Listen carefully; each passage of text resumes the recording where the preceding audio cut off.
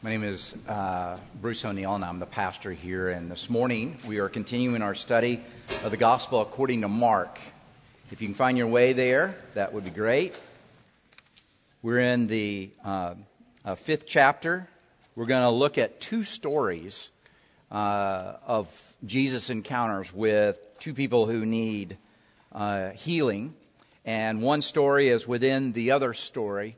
So we're going to pick up on verse 21 to the end. Hear the word of the Lord as I read. And when Jesus had crossed again into the boat to the other side, a great crowd gathered about him, and he was beside the sea. Then came one of the rulers of the synagogue, Jairus by name, and seeing him, he fell at his feet and implored him earnestly, saying, "My little daughter is at the point of death.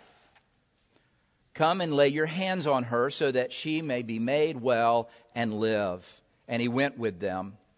And a great crowd followed and a throng about him. And there was a woman who had a discharge of blood for about 12 years and who had suffered much under the physicians and had spent all that she had and was no better, but rather grew worse. She had heard the reports about Jesus and came up behind him in the crowd and touched his garment. And he said, "If I touch even his garments, I will be made well." And immediately the flow of blood dried up, and she felt in her body that she was healed of her disease. And Jesus, perceiving in himself that power had gone out from him, immediately turned about in the crowd and said, "Who touched my garments?" And his disciples said to him, "You see the crowd pressing around you, and yet you say, 'Who touched me?'" And he looked around to see who had done it. But the woman, knowing what had happened to her, came in fear and trembling and fell down before him and told him the whole truth. And he said to her, "Daughter, your faith has made you well. Go in peace and be healed of your disease." While he was still speaking, there came from the ruler's house some who said, "Your daughter is dead. Why trouble the teacher any further?" But overhearing what they had said, Jesus said to the ruler of the synagogue, "Do not fear, only believe." And he allowed no one to follow him except Peter and James and John, the brother of James. They came to the house of the ruler of the synagogue, and Jesus saw a commotion, people weeping and wailing loudly. And when he had entered, he said to them, "Why are you making a commotion and weeping? The child is not dead, but sleeping." And they laughed. But he put them all outside and took the child's father and mother and those who were with him and went into where the child was. Taking her by hand, he said to her, "Talitha cumi," which means, "Little girl, I say to you, rise." And immediately the girl got up and began walking, for she was 12 years of age. And they were immediately overcome with amazement. And he strictly charged them that no one should know this, and told them to give her something to eat. May God help us to understand this, his most precious word. I have some friends right after Katrina planted a church right there on the Gulf Coast. And I thought it was an unusual name. I'm not really from the part of Louisiana where this language is used much, but it's Cajun. And so they named the church Lagniappe. And Lagniappe is Cajun for a little bit more.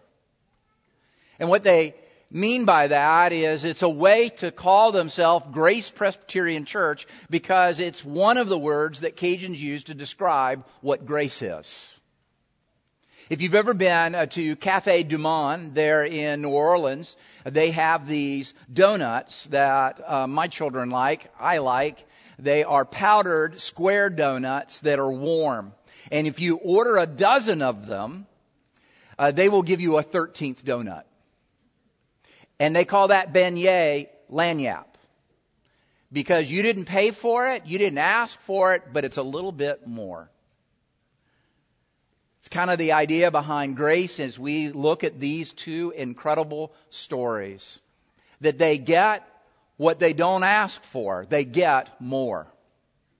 You see, we have two stories. One of a woman who has had a hemorrhage, a bleeding for 12 years.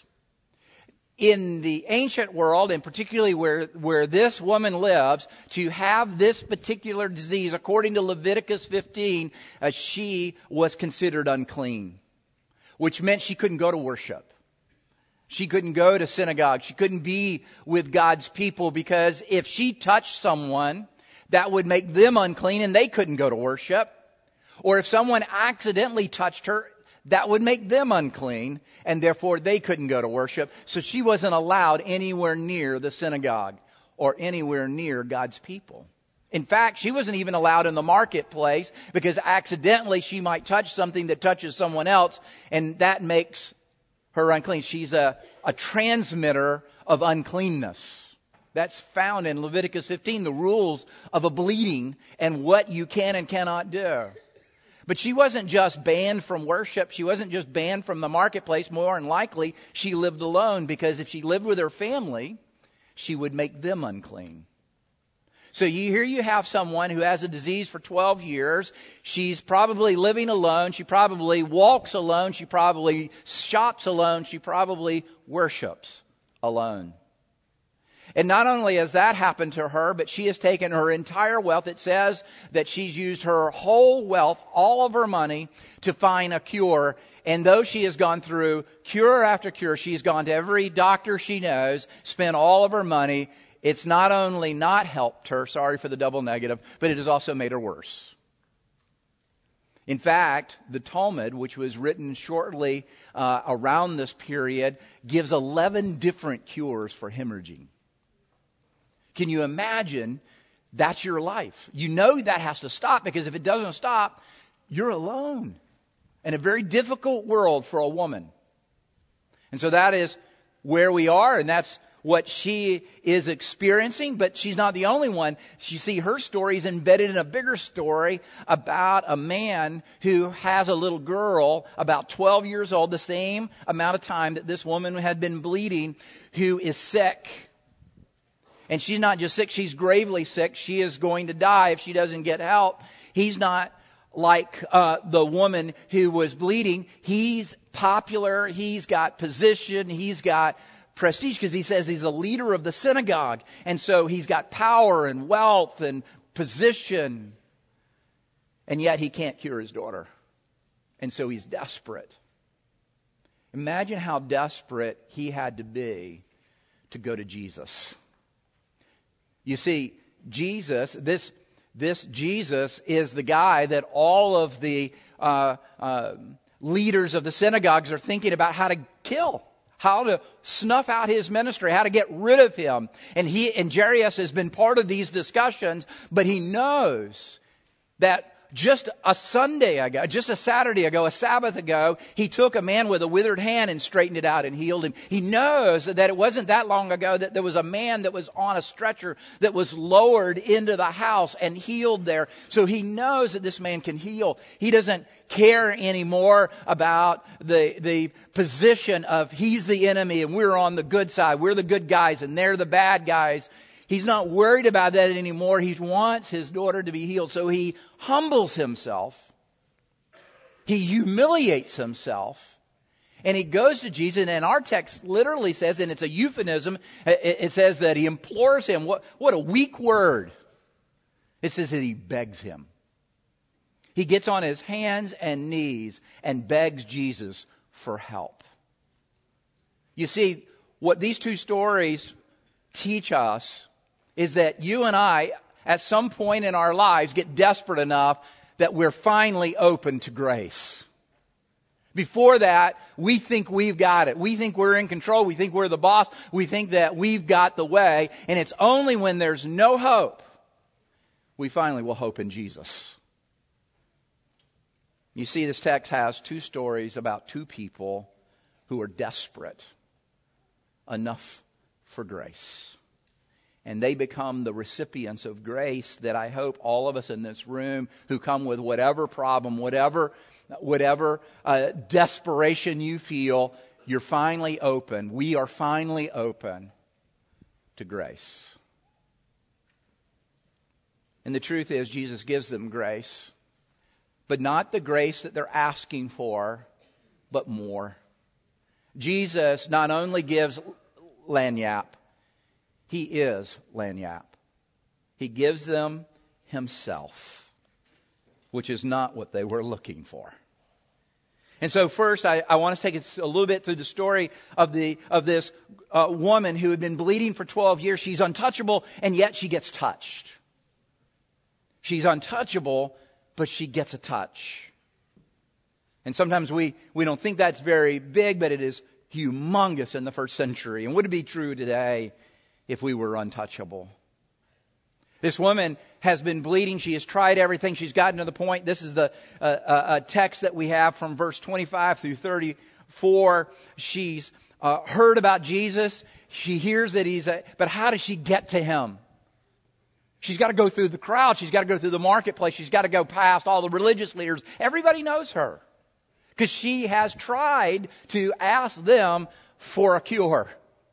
See, she hasn't been living in obscurity just alone. She knows and they know what her problem is because she sought them out for a cure.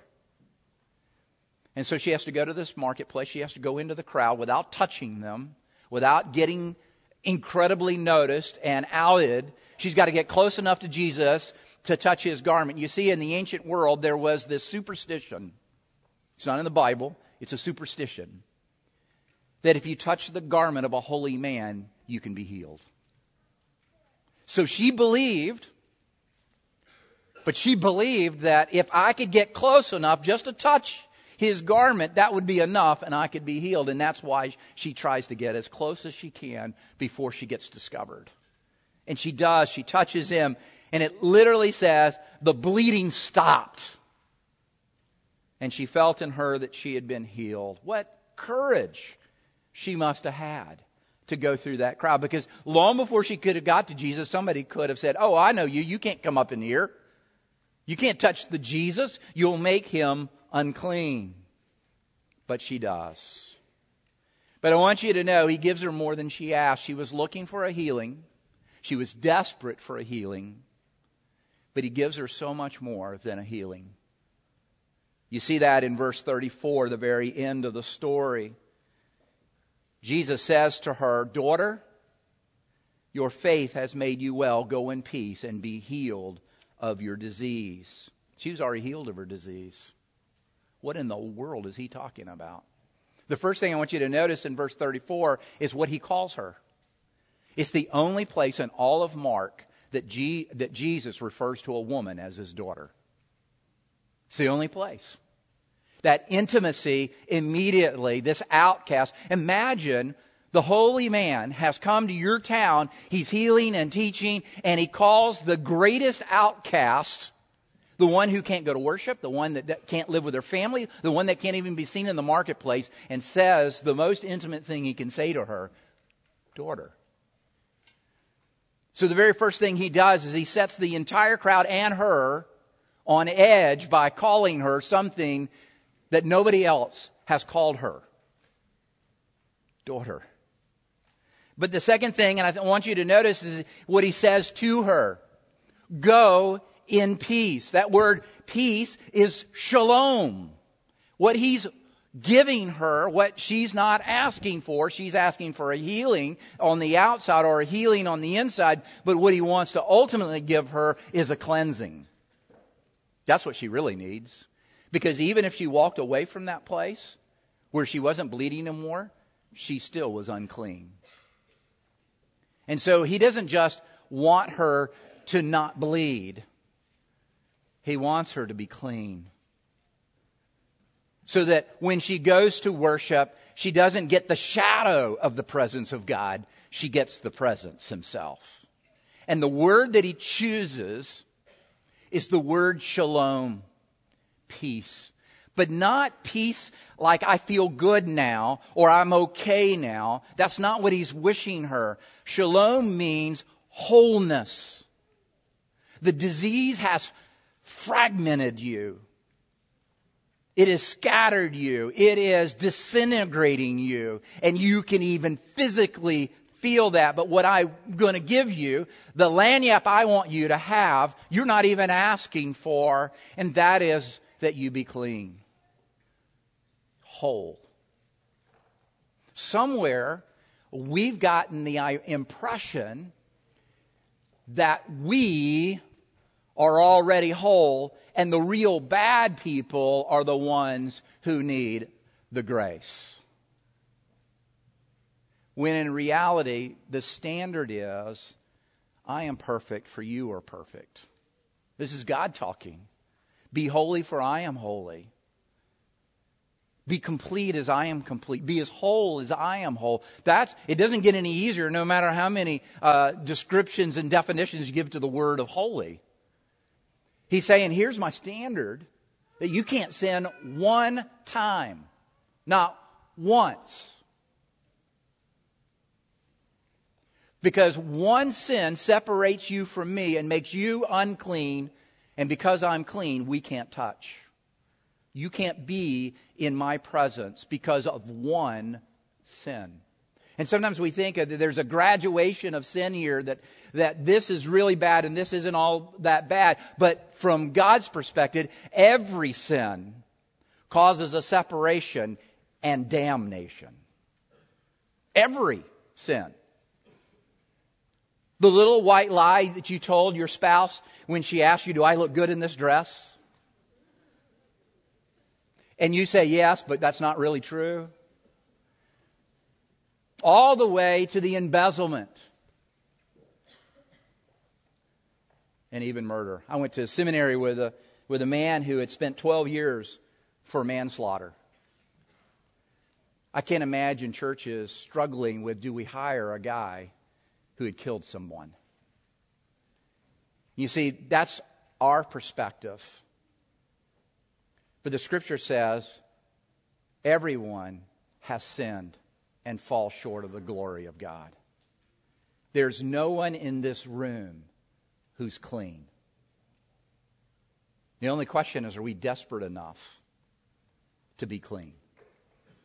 That's what this first story teaches us, is that the shame and the guilt that we feel for our sin, the separateness, the fact that we can't go home, the fact that worship is a difficult place to be because I'm reminded of my sin.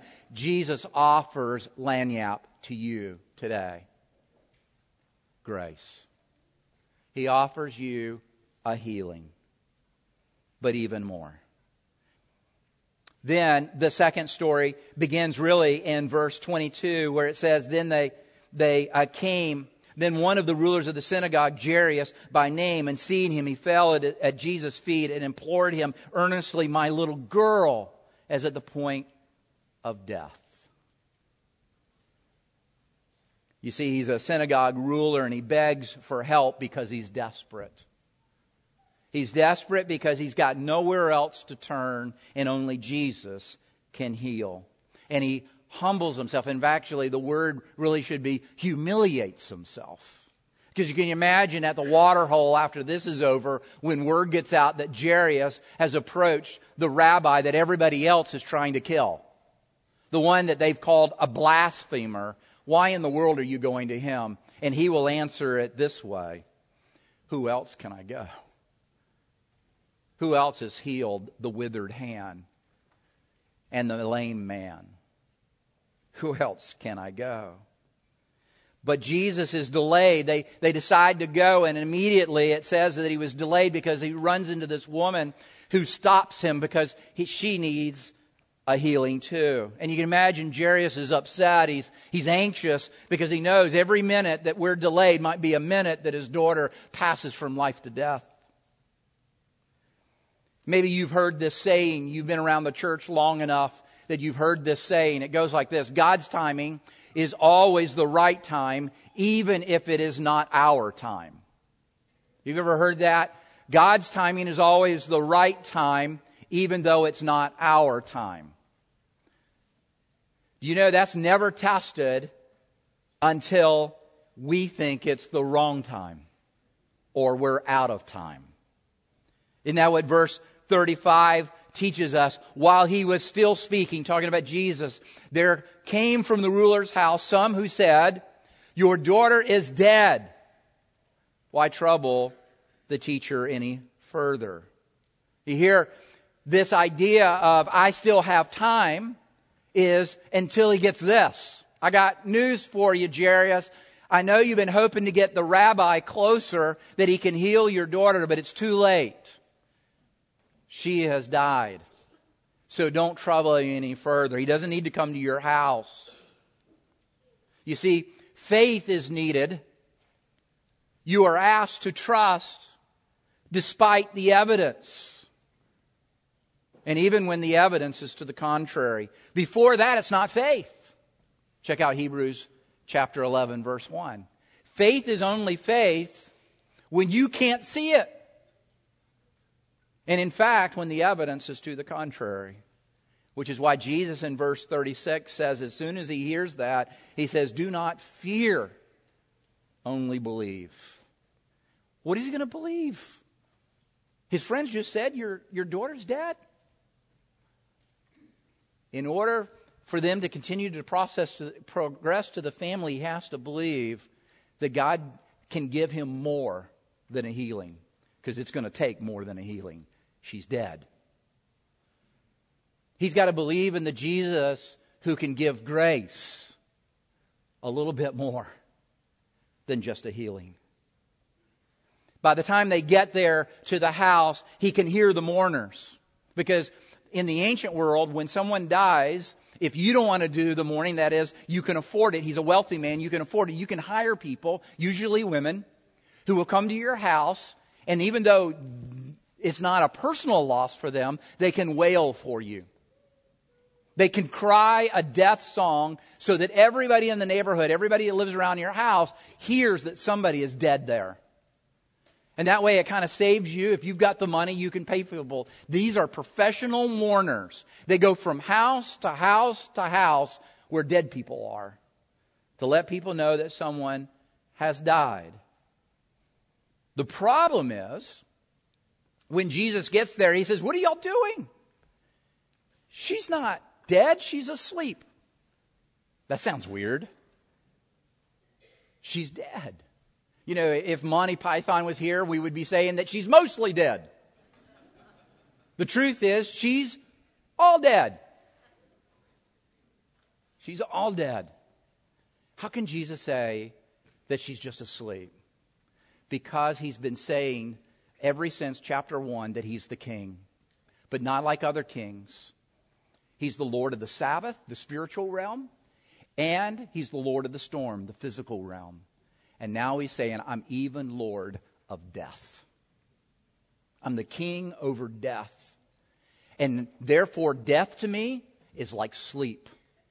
All you need is me to wake you up. And that's what he does. He uses an Aramaic, which was the language that Jesus spoke. He said, Talitha Kumi. Now, my translation says little girl, but that sounds not intimate enough of what that word Talitha means. It means, honey, sweetie, whatever you call your daughter, get up. In fact, it says that he took her hand, and as if she had been sleeping, he said, rise. And in our text says she did. She got up, she walked, and then he said, go get her something to eat. How beautiful this picture is. Jairus was looking for a healing. But if he wasn't desperate, he would have never been open to a resurrection. And so the last thing I want us to think about it before we leave is the cost of grace.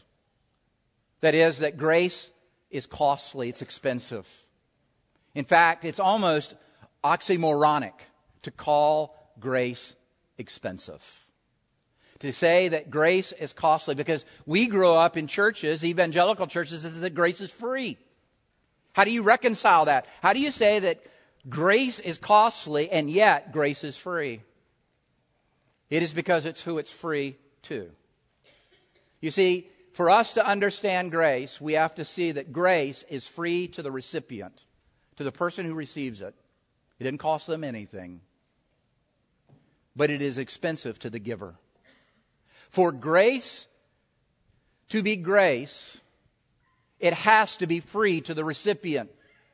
If it costs you anything, it's not grace. It's something, but it's not grace. But if it's true grace, the person who gave the grace absorbed the entire cost himself, herself. And that's what we have. The picture of here is the cost of his touch. His touch ends their nightmare, but he takes their hand. But in order to take their hand, he has to let go of his Father's hand in heaven. Have you ever thought about that? That grace means for you to receive grace, for me to receive grace, free, he had to let go of his Father's hand that he had been holding for all eternity. The relationship between the Father and the Son is so intimate that where one begins and one ends is indistinguishable until the cross. And there he cries out, my God, why have you forsaken me?" In order for us to get the free grace, it had to cost him his life. But more than his life. I know death is important, but he knew a resurrection was coming. So how tough could that have been? The torment in the garden was not that he was going to die. The torment in the garden is that he was going to lose his Father. Even if it seemed like to us just hours, it is something he had never experienced in all of eternity. In order to give us grace, it cost him his relationship with his Father on the cross. Because I told you, for the wages of sin is death, and sin separates us from God. And the only way that we can be clean is for the clean to become unclean. And now what 2 Corinthians 5:21 says, he who knew no sin became sin. On the cross, the cleanest being in the cosmos became soiled. He became dirty. He became filthy because he took on our sin. And that caused the Father in heaven to turn his back. That's why it's dark. That's why the temple curtain is torn in two. And that's why Jesus cries out, my God, why have you forsaken me?" That's the cost of grace. On the cross, death stung Jesus so that death can have no sting for you. The grave claimed Jesus so that the grave has no victory over you. That's why George MacDonald, when he writes his poem on this passage, he says this: "The lower you lay me, the higher he will raise me."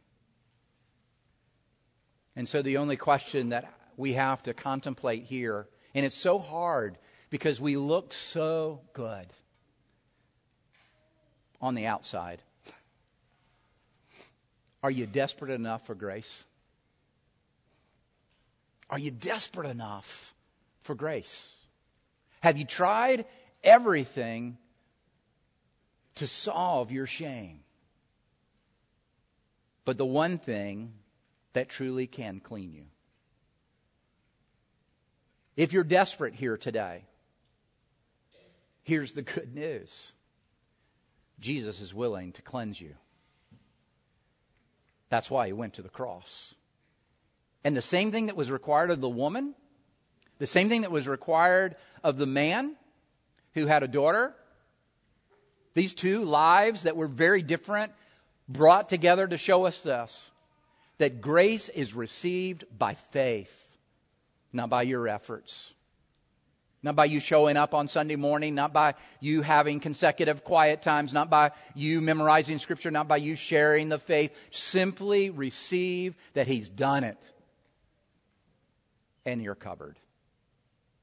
You've received the lanyard of grace. The joy of ministry. The joy of ministry is always connecting desperate people to grace. It's not about your effort. It's not about my effort. It's not about anyone's effort except Jesus. And allowing you to get what you're not even asking for. You want the pain to stop. You want to get away from the consequences of your sin. Goes on and on. But the one thing we're not asking for, that we all desperately need, is to be clean. Because for us to have a relationship with God, we must be clean. The unclean cannot touch the clean. But God, the clean, has touched us at a great cost to Himself. And we receive that by faith. So let's do that now. Father, we thank You that we who are unclean, and maybe for the first time this morning, somebody is seeing themselves that way. And maybe people who have been in the church for decades have never thought of themselves as unacceptable to You because of sin. And maybe it hasn't been big, glorious sin, but just simple sins. Even acceptable sins in the eyes of the church. Not that big a deal. But to You, we all stand on the outside looking in. But we want to be in. We've got other ailments and problems and struggles that are all caused by sin, ours or someone else's, or just the fact that we live in a fallen world. And we need grace. We are desperate for Your grace. Because no matter how we live on this planet, we want to be with You. We want to have a relationship with You. We want You to come and have Your being with us and change us from the inside out into the image of Christ. And we recognize that's the work of the Holy Spirit through sanctification. But the very beginning is just simply to believe. And so I pray that we can do that now with each other, for each other, and to each other. Help us, Father, to walk this way with each other. We pray in Jesus' name. Amen.